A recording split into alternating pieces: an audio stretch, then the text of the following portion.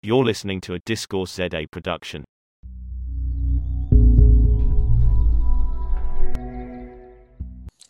So welcome back to The Small Print. I'm Bronwyn Williams, and tonight I have with me David Gunkel, who I've been friends with on Twitter for quite some time.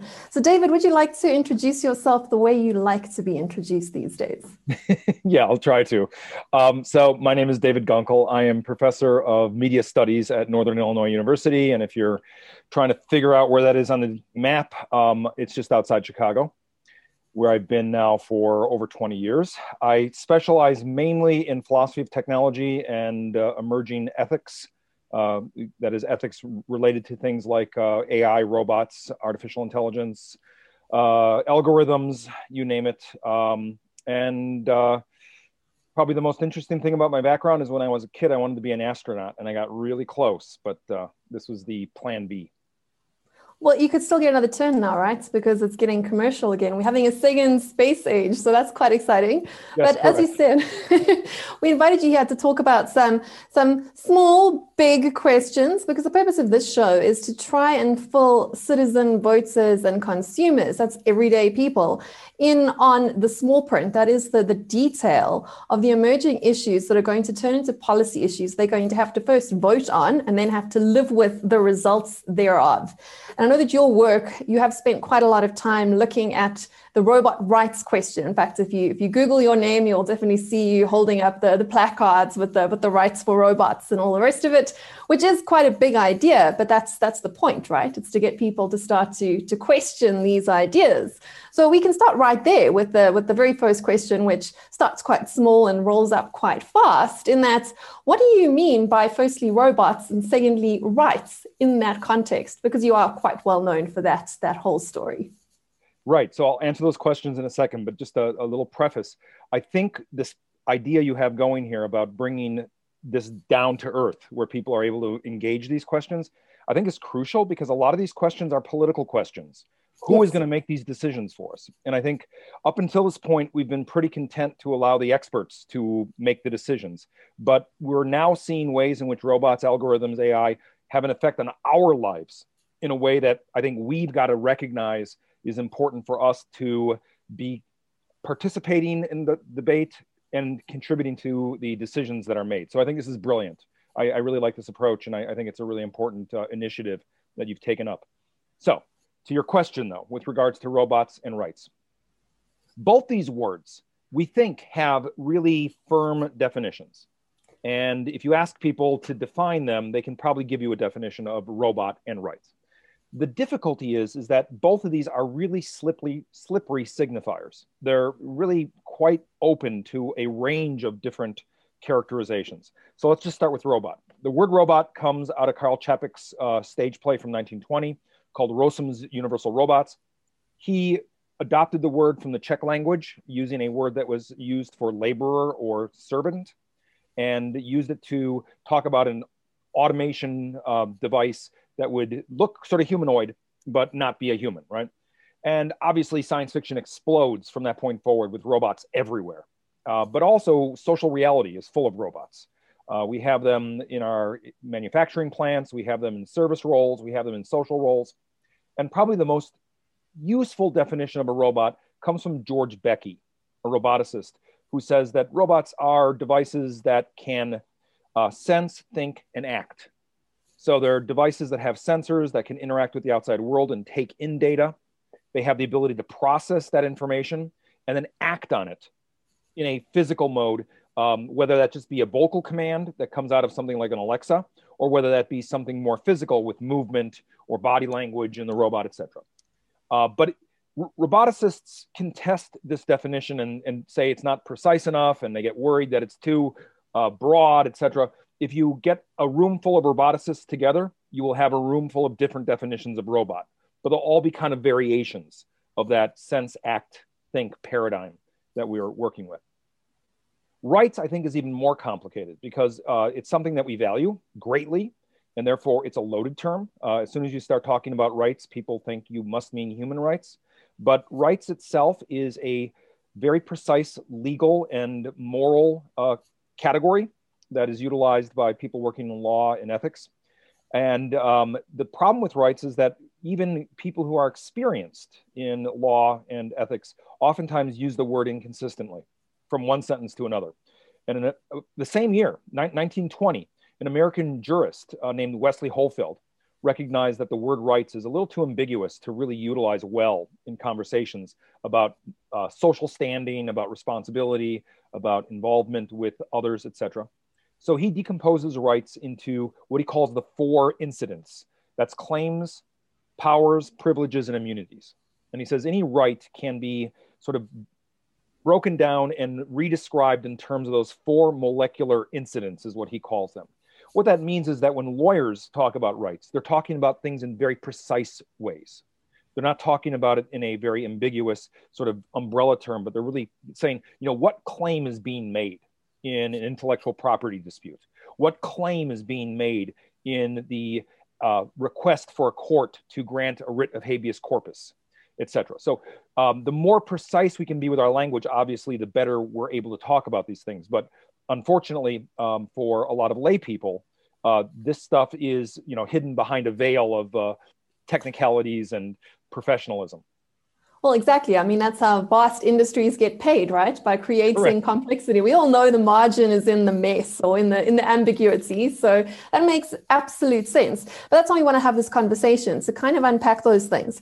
So the sort of first things that you have, and I mean, I do quite a lot of speaking for corporate events and for public media events. And when you mention the term robot rights, people either sort of roll their eyes a little bit or they get very, very angry. And it's precisely because people don't necessarily understand what's really going on here. And the conversation we're really having is, as you're saying, what are the claims that we are bestowing upon these things that we have created that are now actually creating the world in our image and in their image going forward, because this is like a reciprocal thing that we have created, and we start dabbling with things like machines making decisions on our behalf.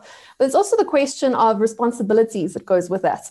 And you touched on that a little bit, because any sort of claim tends to have, particularly in the law, there's sort of 2 sides to it. Just like in accounting, you've kind of got a double ledger, right? You've got a debit and a credit. And any sort of right comes with a corresponding responsibility, either for society to fulfill that right or for society to prevent you from doing something that could impinge on someone else's rights. I mean, this is most of the rights we kind of understand in layman's terms are things like the right not to be touched against our will, the right not to have our stuff stolen, or perhaps the right to some sort of social entitlements, like a welfare safety net, for example.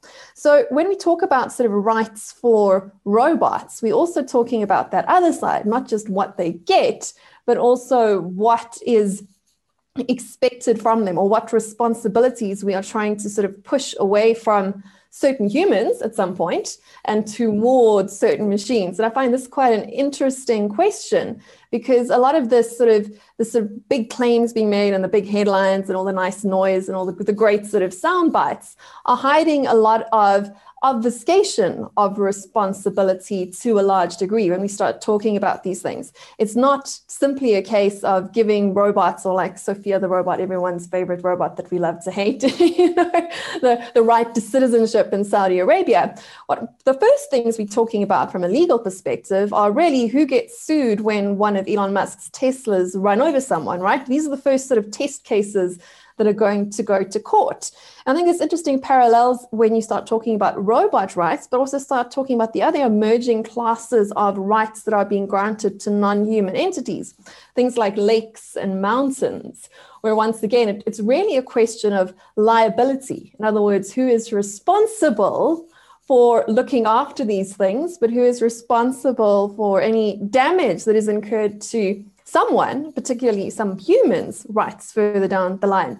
Would you agree with what I've said, or am I talking nonsense? You are the expert in this field, of course.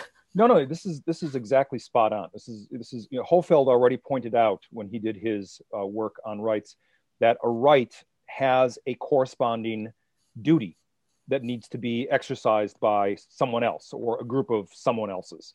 And you're exactly right. As soon as you start to talk about these matters, it not only is granting one entity a certain status that should be recognized, but you're also saying to another group of individuals that you now have to observe that status or have to respond accordingly to that status. So I think you're exactly right. And you'll see how rights are utilized in very different ways in different contexts. So for example, when you talk about rights with regards to what is now a legal person, a corporation, that mainly has to do with liability, right? Who's liable for when a product created by the corporation goes wrong and causes some damage to another person. But it's different when you talk about the rights that are being mobilized, or the rights discourse that is being mobilized by, say, indigenous tribes that are looking to protect a river or a lake from exploitation. They are not looking to assign liability. They're looking to figure out ways of protecting that particular feature of the environment from exploitation by utilizing many of the legal strategies that had been developed for corporate liability. So it's a kind of reworking of the rights paradigm to be able to do something else. It's a very clever sort of maneuver that's going on. But you can see how already in the way that rights are being mobilized across the world right now, it's very different in different places and for different purposes. And so it's very complicated to talk about it as one kind of thing, but it's this plurality of the sort of approaches that are going on and strategies that are being deployed. So what would you say are some of the things that lay people or people that don't work on this for their day-to-day jobs get wrong when it comes to the concept of rights in general and robot rights in particular? So the first thing I will say, and I say this again and again, and it's very important, when we say robot rights, we do not mean human rights, right? We can talk about the rights for an entity without meaning that we're talking about the full set of rights that we assign to human beings through the Universal Declaration of Human Rights or other kinds of documents. This is something that I think science fiction invites us to do, this kind of slippery slope. As soon as we say rights, we must mean human rights. So if you say robot rights, what do you mean? You want to give the robots the vote? You want to give them the right not to be turned off? I mean, that's going, I think, way too far. So I think we have to parse it more carefully and recognize that a robot is going to have a set of rights that will be very different, if it has rights at all, from the rights that we assign to human beings. The same way that animals will have rights, but they will be rights for that animal. They won't have the right to vote, right? They won't be the same human rights. So that's the first thing I would say, is that we have to be careful about how we recognize this category of rights and this set of rights that we are being talked about. The second thing I would point out is that we're not going to wake up one morning and declare all robots are liberated and they're going to take over the world. Again, this works in science fiction. It's really cool, makes for great drama. And that has been operationalized in a lot of our great fiction, both on the screen and on the page. But again, it's science fiction. It makes for good drama. It's not science reality. In reality, rights are something that is much more localizable and localized. That we will be making decisions on a local level that will apply to something very specific in a very specific jurisdiction. We already see this happening in the animal rights movement. We can ask for a particular elephant living in a particular place to be granted a writ of habeas corpus by a particular court. That doesn't give all elephants that right. It gives that one elephant before that one court a writ of habeas corpus, right? And I think that's how this stuff is going to roll out. I think it's not going to be this kind of universal declaration kind of pattern. It's going to be a much more piecemeal, regional kind of decision-making where different courts in different places are going to decide these things in very different ways. And that means, on the one hand, there's power in the local areas, which is great. It means that we as people can exercise some involvement and some participation in that process. But it also means that, globally speaking, it's going to look very different as you move from location to location. And it's not going to be one size fits all. It's going to be, rather uneasy and kind of different. It took a long time for the corporation to be recognized as a legal person on a kind of global scale that we recognize today. It'll be the same with regards to these automated systems. So those are the two most important things I would point out. The third thing I would point out is that, this is something that isn't going to happen immediately. This is going to take time. And it's going to be, a very slow evolution of this. But I think thinking about it now prepares us for recognizing what happens and the way it evolves in the future. Okay, so perhaps we can talk about why rights for robots are important. And I suppose for sort of wearing my layman's hat, we can kind of simplify it into two different brackets or two different types of reasonings why we would want to have these things. The one is to protect us, and the other is to protect the entity that is getting rights bestowed on it. And that's why it's kind of nice to contrast the sorts of rights that you were speaking about that have been granted to corporations, which are really to protect us as human beings, in contrast with the sort of rights that are being granted towards certain animals and certain natural endowments like lakes and mountains, like you were speaking about, which is really to protect the entity that is getting the right. When it gets to robots, it becomes a bit more complicated because at the moment where we are right now, no one is completely convinced that robots have become conscious and they are demanding rights for their own sake. So initially, we're probably going to be bestowing rights to protect ourselves as human beings. So it's actually in our own interests, almost an additional right for humans to put some rights/responsibilities onto robots, or at least the creators of robots. But further down the line, we get to the more complicated question, whereas is a sort of a conscious artificial intelligence, is it something that deserves a right in and of itself and for itself? And that's when we do sort of tend towards the more sort of science fiction realm. But I think it's an interesting question to get into from your perspective in terms of those reasonings for the rights, why this is important today, immediately, and further down the line as technology really does sort of almost seem to be getting away from us a little bit. Yeah, correct. So I would say that the reason to have these conversations now is precisely as you pointed out. It is about our social fabric. It is about the way that we work as social animals with each other, but also with other kinds of things that are not like us, but will have social presence, that will have social impact, that will occupy spaces in our world that aren't just like we recognize for another kind of tool, like a hammer or a screwdriver. And that's why I think even before we get to things like consciousness or sentience or, humanoid form or whatever the case is, these questions need to be addressed. So let me give you a really good example. Recently, there was a problem in Philadelphia where they couldn't figure out how to integrate delivery robots into the flow of traffic with pedestrians and automobiles.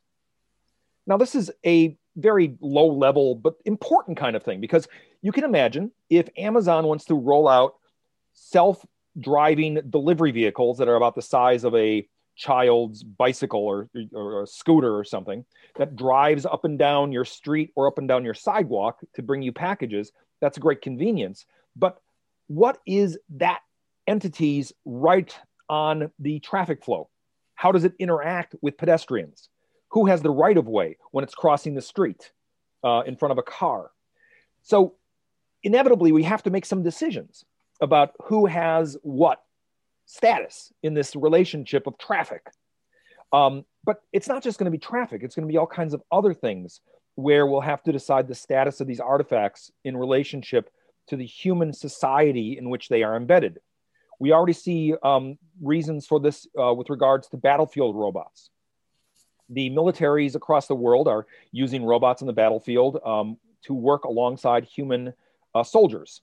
And we've discovered in the United States that the human soldiers that get these robots, give them names, they protect them from harm. There's even reports where soldiers have risked their own lives to save the life of the robot. And that's because they don't look at the robot as a tool. It's not just like their rifle. It's like another team member. And so what are the ways in which we can make sense of these new social pressures where objects that used to be just objects now become social subjects? And how do we figure out a way of integrating them into our relationships so that we are not just doing the right thing with regards to them, which probably is not that important right now, as you said, but we're doing the right things with regards to us? What decisions are we making about our future world and our future social environment in a way that respects our needs, our desires, and what happens with us as a culture moving forward? Yeah, that's a really interesting point because there's also the argument to be made, I know, in the ethics community around, say, and going back to animal rights again, that one of the very good reasons to have animal rights is to make us better behaved towards each other. But, if you allow cruelty towards subordinate species, I mean, I'm a bit hesitant to say even that because there's so little we know about what goes on in the inner workings of the minds of our fellow creatures here. It doesn't reflect well on our future ability to, behave well to our peers and to our partners. I mean, we all know that sort of serial killers do tend to treat animals a bit worse than the rest of us, for example, for quite an extreme example. But there is that whole argument to be made that we should treat things that appear to be humanoid in some way well, otherwise we sort of allow or normalize bad behavior towards any other creature. So do you have a comment on that? Because that's a bit more of a complicated thought, but I think it's definitely a valuable point to make to people that haven't been exposed to these conversations. Yeah, so I'll say three things that come from the realm of research, right? The actual work people have done on this. The oldest comes from Immanuel Kant, a German philosopher from, way back when, right? Kant was not an animal rights advocate. He thought only human beings had rights. But he did have this idea of what he called indirect duties, that we should treat animals well because if you kick your dog, you're more likely to kick your child, right? And so he had this sort of indirect approach to arguing for animal rights.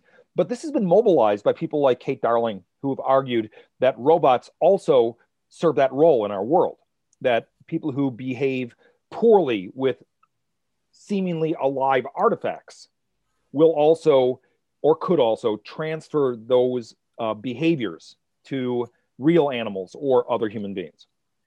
The second thing is that in the 1990s, a bunch of researchers, Clifford Nass and Byron Reeves in the California region, did this experiment they called the computer as social actor experiments. And they discovered that human beings treat things that have social presence as if they're another person. And if you ask them, why are you doing this? Their answer is, well, I know it's just a thing, but somehow its social status requires me to do more than just be cruel. And they found that people treat any kind of object that has a kind of social presence through movement, through speech, through interaction, as being a kind of another social entity. And they call this the media equation, that we equate media with human beings. And that is another version of this kind of approach to describing what you were talking about. Finally, we have right now in the social sciences an entire field called robot abuse studies, which sounds as terrible as it is. What they do is they bring human subjects into the lab and they ask them to torture and kill and maim robots and to see how human beings respond to these things.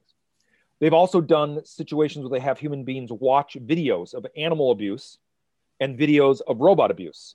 And then they use an MRI machine to see if there's any difference in the responsiveness in their brain. And it turns out that there's no difference in the responsiveness in the brain. We perceive animal abuse the same way that we perceive robot abuse. So they're on par with each other. And many human test subjects are reticent to engage in this kind of violent behavior towards a robot, even when the sort of experimenter tells them, well, it's just a robot. You don't have to worry. It has no feelings. You can just bash it with a hammer. Nevertheless, people are reticent to do so. And I think it speaks to our social nature. If something has social presence and it interacts in a social-like way, even if it's very low level, like your pet dog or your pet bunny rabbit, we tend to treat it with a certain modicum of respect.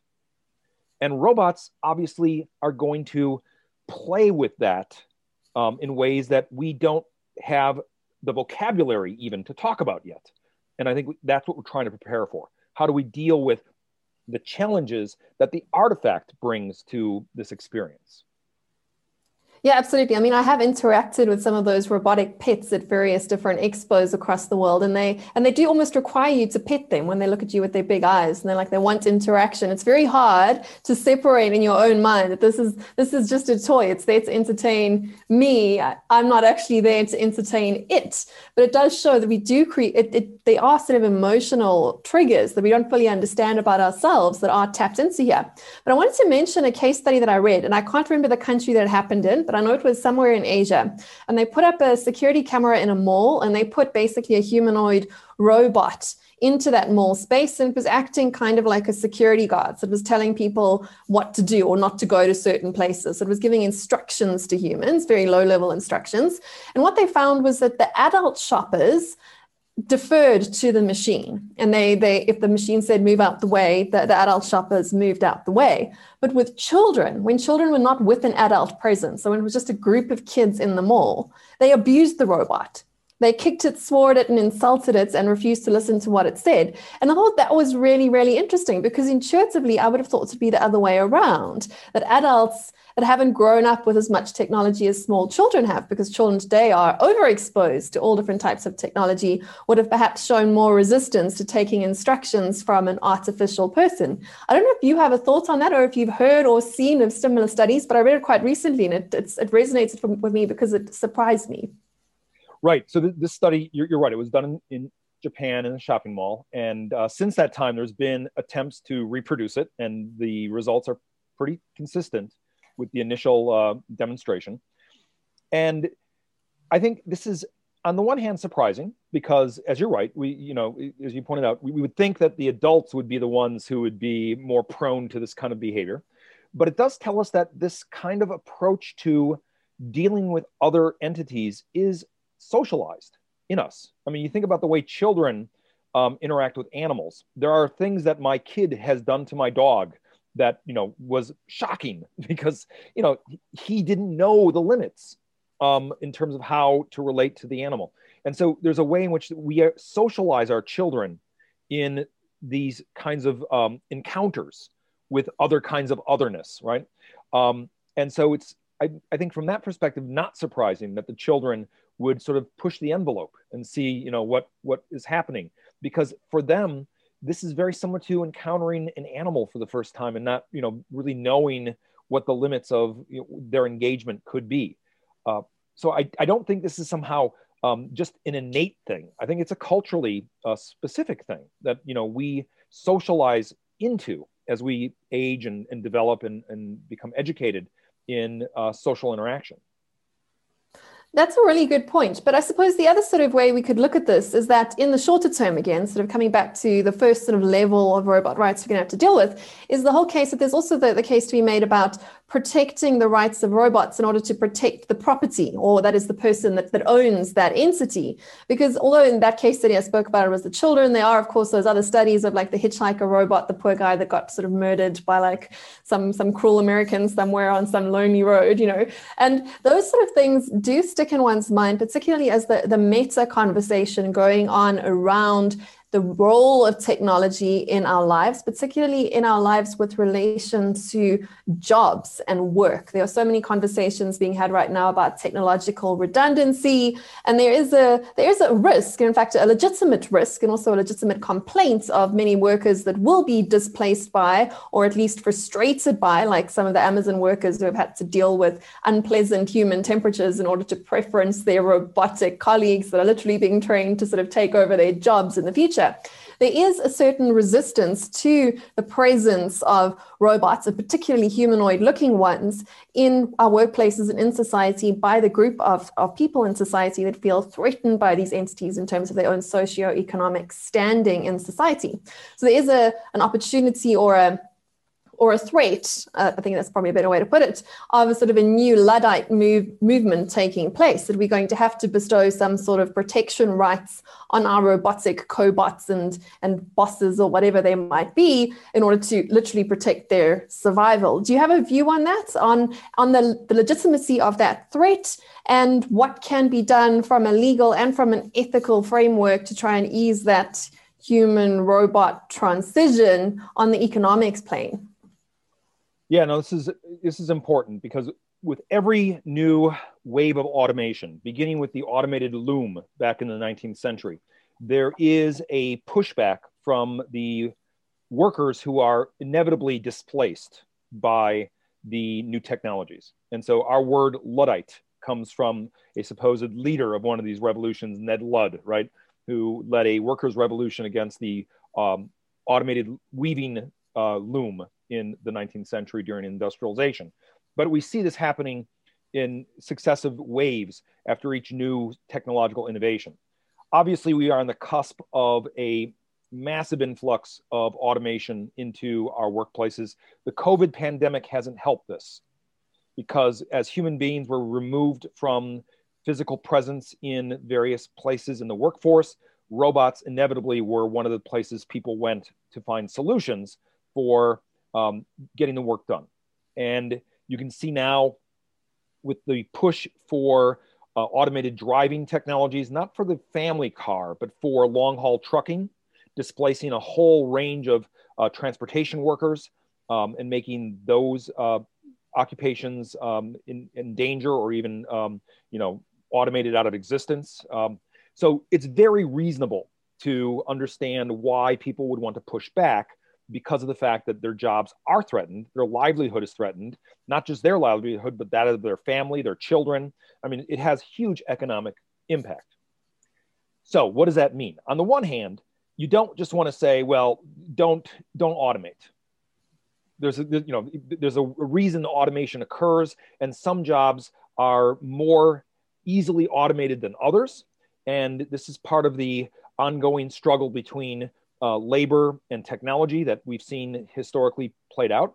On the other hand, you don't want to, fully embrace this and say, well, it's just anything goes. Whatever robots you want to bring in, and if it displaces workers, don't worry about it. Bottom line is the most important thing. I think this is where the role for government really comes into play, because government can mediate between those two factions, between the workers who need to maintain some control over their employability and their future, and between corporate owners who want to look for ways of automating and making things cheaper, better, stronger, faster, whatever the case is. If we only allow the market to decide this without any kind of outside oversight or regulation, I think that's when you run into troubles. That's when you see real conflict.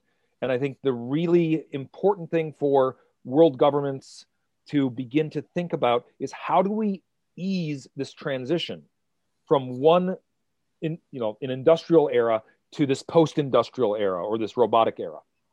And I don't have the recipe for that. If I did, I'd get paid a lot more and have a way more important job somewhere at the UN or somewhere else. But I do know that this is a negotiation that's going to have to take place, again, in very regional ways.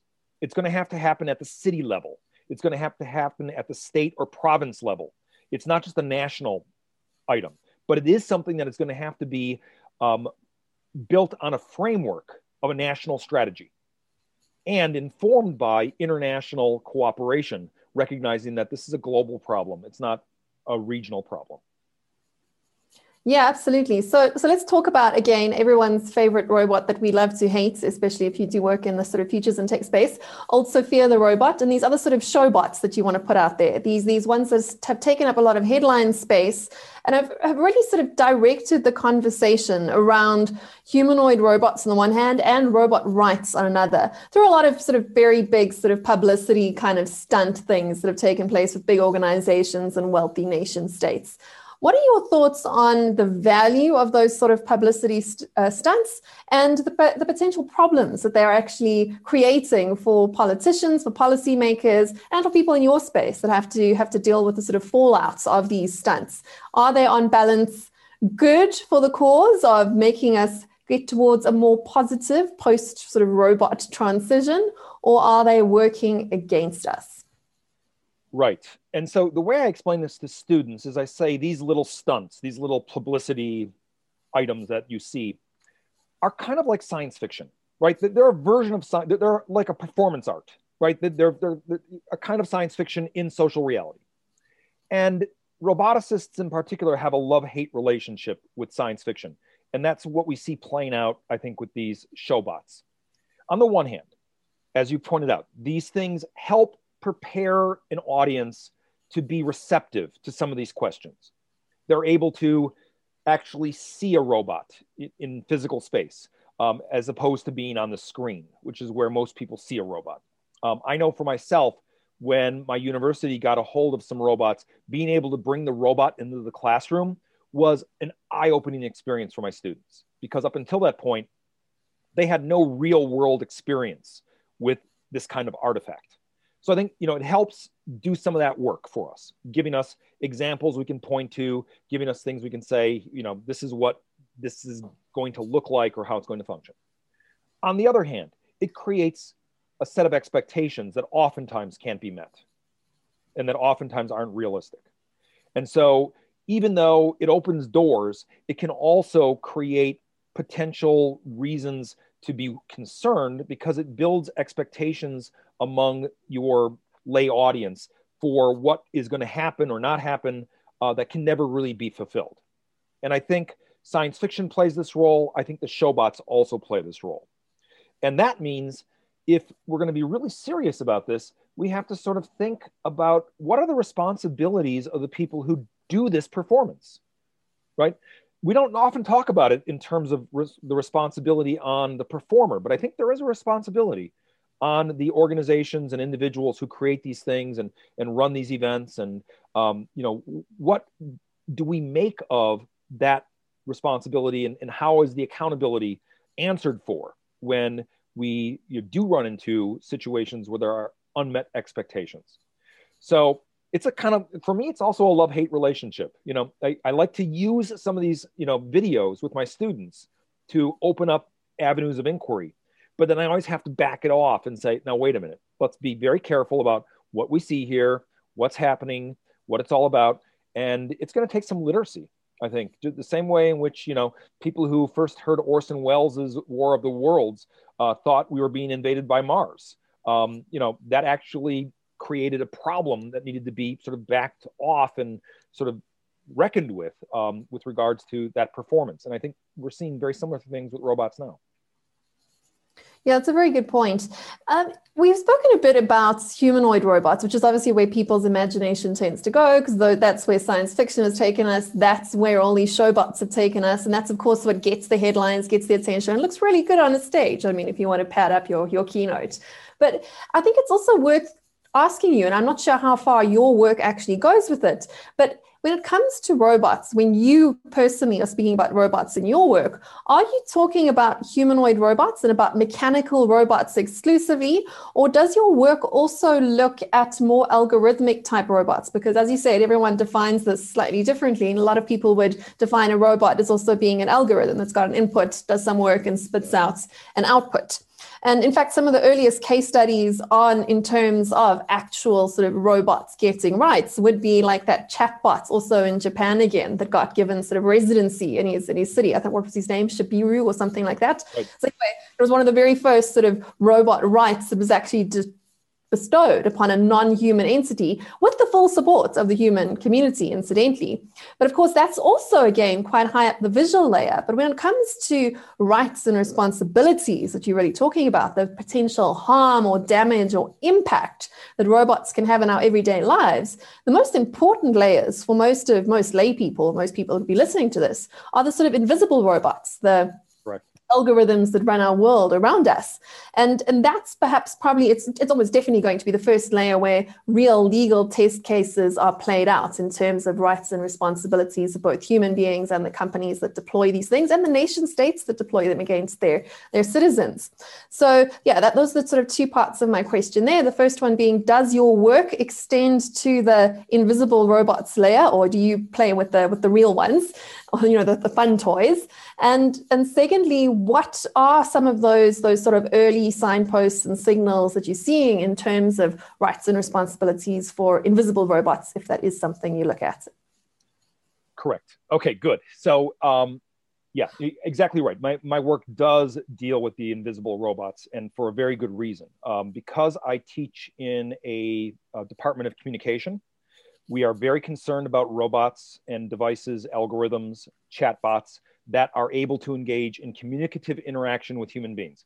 In fact, the first formulation of machine intelligence back in Alan Turing's 1950 paper is about emulating human conversational interaction. So I take communication as being a really crucial element in the entire trajectory of AI and robots as we move from Turing forward. And therefore my robots, at least the ones I deal with, are both the visible ones, the physical ones, and the invisible virtual ones. that we encounter in various formats in our everyday life. And if I have used the term robot rights, it's just because the alliteration works better than AI and robot rights, which sounds a little cumbersome. So much better. I totally accept. It's a literary sort of creative license there that I've utilized, but it does look at both. Now, with regards to the invisible robots, you're exactly right. I tell my students that, right now you are living in the robot invasion that was predicted by science fiction. It just doesn't look like it did on the screen. It isn't a robot uprising. They're not coming from outer space with spaceships and ray guns and invading the earth, right? It is like the fall of Rome. Like Rome fell not because the barbarians picked up sticks and, swords and ran into the city of Rome. It's because the Romans invited them in. And slowly but surely over time, the barbarians were occupying all the important positions in the Roman government and running things. That's exactly what we're doing. We're inviting the algorithms into every aspect of our world, letting them make decisions on our behalf because we like it. They give us good movie recommendations. They make really good recommendations about what book to read. They help us get a mortgage and everything else. It's wonderful. But one day we will wake up and we will say, like the Romans did, where did all the robots come from? And, that incursion's happening now. And, students often don't see this. Lay people often don't see this because it's sort of imperceptible. It's invisible. And as more and more robots take over the decision-making and human interface roles that human beings played in the past, there's going to be greater algorithmic involvement in creating our social environment. The algorithms are going to create the world we live in. And that's a big problem if we're not grappling with what that means for us. Who has the power to implement these things and make decisions about how they are employed, where they are employed, and for whose benefit they are working. So places we see this happening already are, in a lot of the news. One place you see it occurring is with algorithmic decision-making with regards to employment. Several years ago, Amazon was looking to hire a bunch of software engineers, and they trained their algorithm that was sorting the applications on historic data on job applications. But turns out that the historic data was biased against female applicants because historically there were more male applicants in the field than there were females, right? And as a result, the algorithm was biased against female applicants. And we didn't know this until someone did a review much later as to why are we hiring only guys? Where are the women who applied for this job? And it turned out the algorithm had sorted through the applications and had made a decision to push one group of the demographic out of the mix and highlight another group in the demographic. So, that obviously is a very bad outcome. And Amazon, to their credit, pulled the algorithm as soon as they discovered the problem. But, some of the damage was already done. People had been hired. Other people had been, not given opportunity. And this is the kind of thing I think, is only going to become more prevalent as we integrate these algorithms into our everyday lives. Another place we see it happening is in the assignment of intellectual property.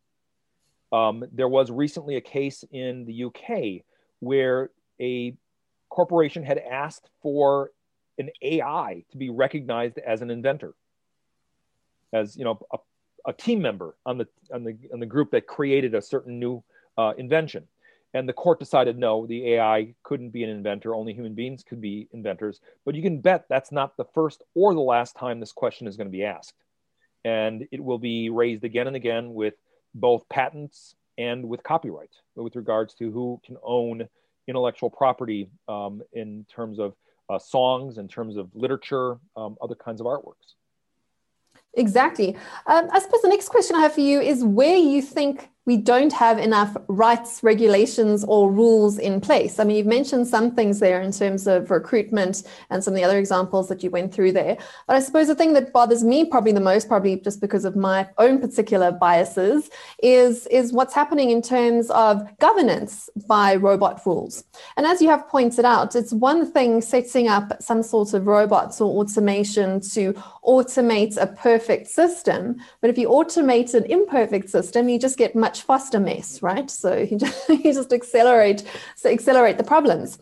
And I suppose it is something that I think citizens should definitely be aware of, things like the predictive policing models that are coming out right now. And even the way many courts, I know in some places in the United States already, are using some sort of robots or algorithms to actually dish out sentences to people that have been sent or are facing trial based on some sort of algorithm or some sort of robotic system. So from my perspective, I would probably like to see some sort of rights for us humans against the abuse of robots by the people who we sort of paid to govern us. But what are some of the other areas that you are particularly concerned about? Because you're obviously closer to this particular coalface than I am. Where are the places that policymakers need to be drawing attention to? And likewise, where are the places that citizens need to be agitating their representatives to actually get some rights and rules in place to protect us, our businesses, and the robots themselves? Can I say everywhere?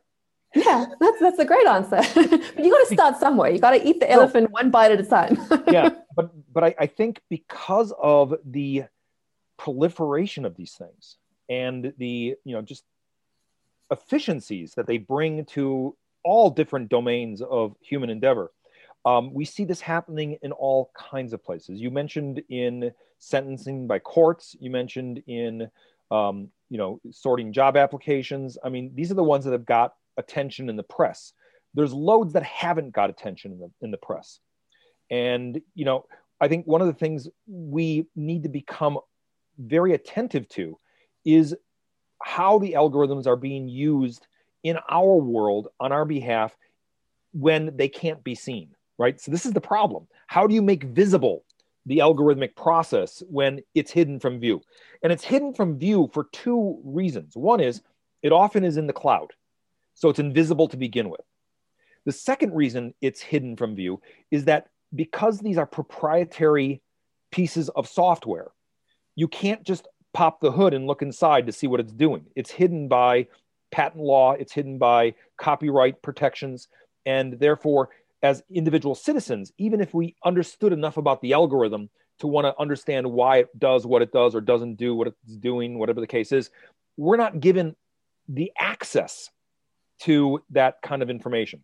This is what people often call, algorithmic transparency. But algorithmic transparency sometimes is about the corporation that built or is using the algorithm giving what they call full disclosure. But that oftentimes is never full enough.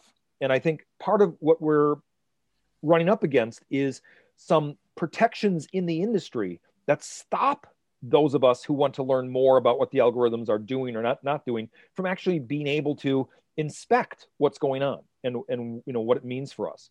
So there is a lot of work to be done in developing literacy in the human population. I think it would make sense to begin teaching kids about this in grade school. I think we wait until secondary or post-secondary education to even touch these matters.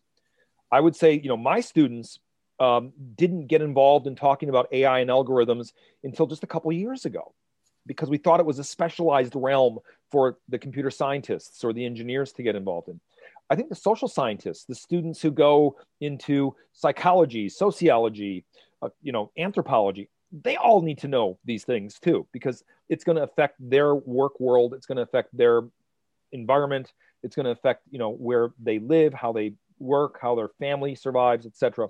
So I think the biggest onus is on people like me, educators.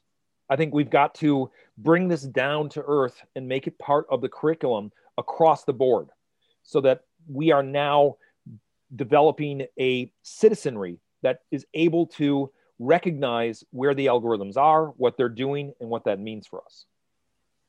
Oh, absolutely. I like to say a lot when it comes to technological problems and how to deal with them. Because these are complicated, messy problems that society's got to deal with, and it's not something that can be done by one person at a time. You've kind of got two levers. You've got education on the one side, and you've got regulation on the other. And you've spoken a bit about education, about getting more people involved. It's not just sort of social science students. It's literally everyone. Everyone is going to be affected by this some way or the other, whether it's through your police service or through, how they nudge you towards your medical aid or your national health insurance, whatever the case may be. It really is going to affect everyone's life. So you have to educate the general populace that they're able to vote for the sorts of policies or to agitate for the right and lobby for the right sorts of things and changes to happen to protect people from themselves, essentially, or from these robots. But at the same time, you've got the question of regulation itself. These are the people that define the policies and actually bestow those rights across society and objects as things get more complicated into the future. But we have a very big problem there in that regulators are trying to regulate things that they don't understand. I mean, we've seen this with those hugely embarrassing, very cringe-inducing sort of Senate hearings around social media, where clearly the people that are making the laws have absolutely no idea what they're regulating. So you end up with silly laws. You end up with laws that are focused on minute detail, that like somebody's understood something or some particularly squeaky wheel has complained about a particular attribute. End up getting that sort of very piecemeal legislation on the one hand. On the other hand, you often get too sweeping regulation that kind of drives the world into an AI winter again, essentially sort of slows down the good stuff that comes with this, because we can't forget that most of technology has actually been pretty good for humanity. I mean, there's a lot of stuff that I don't have to do that my grandmother did, for example, that I'm quite pleased about in general. So you don't want to sort of throw the baby out with the bathwater. But that does raise the question that when these robots and their inner workings are hidden both from the citizens who are affected by them and not understood by the regulators who are trying to sort of control them for nefarious or benevolent ends, depending on what sort of government you happen to have and what corner of the world you live in. The question is then, what is the best approach to going about actually defining those various rights for the various different stakeholders in this situation? Do we need to come up with some sort of like universal Bill of Rights or some quite broad strokes type principles that we want to govern these things by? Or, which was coming back to what you were saying earlier, like which ones do we regulate first? And you say sort of all of them. Or is it a case of sort of pulling out case studies and working with the sort of legal system that we have now that's based on precedent that could actually lead us in various different garden paths to unknown ends? What is the best way to actually approach this? If someone is listening to this conversation and says, yeah, I'm actually a bit concerned about my sort of hiring prospects being sort of dictated to by some robot that lives in a black box that no one can unpack at the very big companies that I want to apply to, what are the questions that people should be asking about their regulators, or what are the movements or manifestos that are being written behind closed doors in academia where people think about these things? What are the first steps? What are the principles that we can apply without, causing more harm? The last thing we want is a paperclip minimizer or maximizer situation developing here from well-intended but badly applied sort of, problem solutions to this very messy thing. What are the next steps? I don't know, that's probably a completely unfair question, but I think it's worth asking. Even if we don't have the answers. No, it is a really good question. So I would say a couple of things here. One is, and I tell my students this all the time, you're the ones in a democracy who are deciding the individual you are going to send as your representative to, in our case, Washington, D.C. And that means if we are going to get the regulations that we deserve and that take into account our interests with regards to how we respond to these technologies, we have to send to government the people who are best situated to speak on our behalf, who understand the technology. And you're exactly right. I mean, if you look at many legislatures across the world, you see a previous generation trying to use a previous set of laws to talk about something that the new generation understands, but they don't. And we saw it with the internet, right? A set of really horrible laws across the world to try to deal with internet pornography, to try to deal with platforms like Facebook and Twitter. And inevitably, there is a need to make sure that as citizens, we are making the best choices about our representatives and making sure that they are there representing our interests in the way that we want them to do. If you look at the previous presidential campaign in the United States, you looked at the Democratic candidates, very few of them had anything to say about AI. Right? Andrew Yang had one or two things to say about it, and that's about it. The rest of them were pretty much silent on this subject. And obviously, that's not the best scenario as you move forward into a future where these algorithms play a much greater role in deciding our social environment and what we are able to do or not do. That's the first thing. The second thing I would say is that we oftentimes look at the plurality of different governments and different regulations and different strategies to regulation as being a problem. That there is no one way of doing this. Everybody does it a little bit differently, and there's these global differences as you look from, say, China to the EU to the US to South America. But I would also say this plurality is really crucial, because what we see being done are different experiments in terms of how best to regulate these technologies. And if we're smart, we will look at and learn from the successes and the failures of other jurisdictions when it comes to doing these kinds of regulations. Unfortunately for my government, we don't do a lot of this. And that's because of this whole American exceptionalism thing where we think we've got it right to begin with. I don't think any country has it right to begin with. I think everybody's struggling against the same challenges, and different places will have different solutions. Some will pop out as being better than others. And by doing a comparison and a contrast between the different regions of the world and how they respond to these things, I think we have a much better chance of developing something that works in the broad global perspective of things. And lastly, I would say we shouldn't forget, and we often talk about this in terms of international cooperation and initiatives and national governments and regulation, and we shouldn't forget that a lot happens from the bottom up. A lot happens at the city level with regards to the way the city decides to work with a particular technology. A good example of this is the way that various cities have either decided to work with Google or have not decided to work with Google and made laws, related to how tech companies work with these municipalities with regards to their various services with technology. I think if we are really dedicated to being involved in this, we get involved at the local level, because that's where a lot of this stuff is going to be innovated. That's where a lot of the prototypes are going to be introduced and tested before they move up into the national conversation. And there's a lot to happen in your local city governance with regards to these things, even though that might seem really boring, right? I think there's a lot of power that comes from the bottom, and we have to actually make sure our cities and our city governments are responding to these things on our best interests. I think that's a marvelous way to bring this conversation to a close, because it does sort of echo my general philosophy that if you want to see change, you kind of have to educate yourself, get involved with the conversation, and direct the future towards the one that you want. Otherwise, you sort of get sucked up in someone else's vision as to where we're going, or just along the sort of path of lowest resistance, which is not that fun. But you make a very good point, particularly at the city level, where individuals do have agency and can make a difference.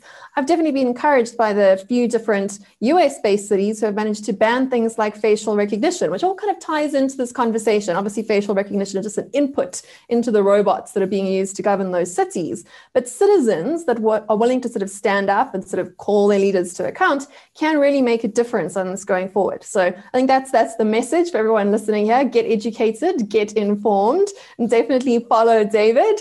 And to close that off now, if you've got any closing thoughts, David, otherwise, if you can just tell people where to find you, or where you would like them to find you if they have any more conversations or want to read more of your work. Sure. And, for me, these conversations are always a good starter, right? But obviously it spills out into all kinds of other new questions, new ideas, and other kinds of things. So, I'm always open to continuing the conversation outside this venue. And if people do want to learn more or have questions, certainly seek me out, and we'll try and sort things out for you. And I'd like to hear, what you have to say about it too. So you can find me on the web at gunkleweb.com, which is my website. You can find me at Twitter at David_Gunkel. That's the Twitter handle. And then my email address, dgunkel@niu.edu, is, best way to contact me directly. And, for my purposes, I always learn a great deal when, I interact with people from all walks of life who bring their unique perspective to these things. This is, I think, valuable for us as educators, because we have to really, connect with people where they are at. And hearing what they have to say about this is really crucial to me. Thank you so much. You've been so generous with your time and with your insights. Thanks again. This is The Small Print. Bye.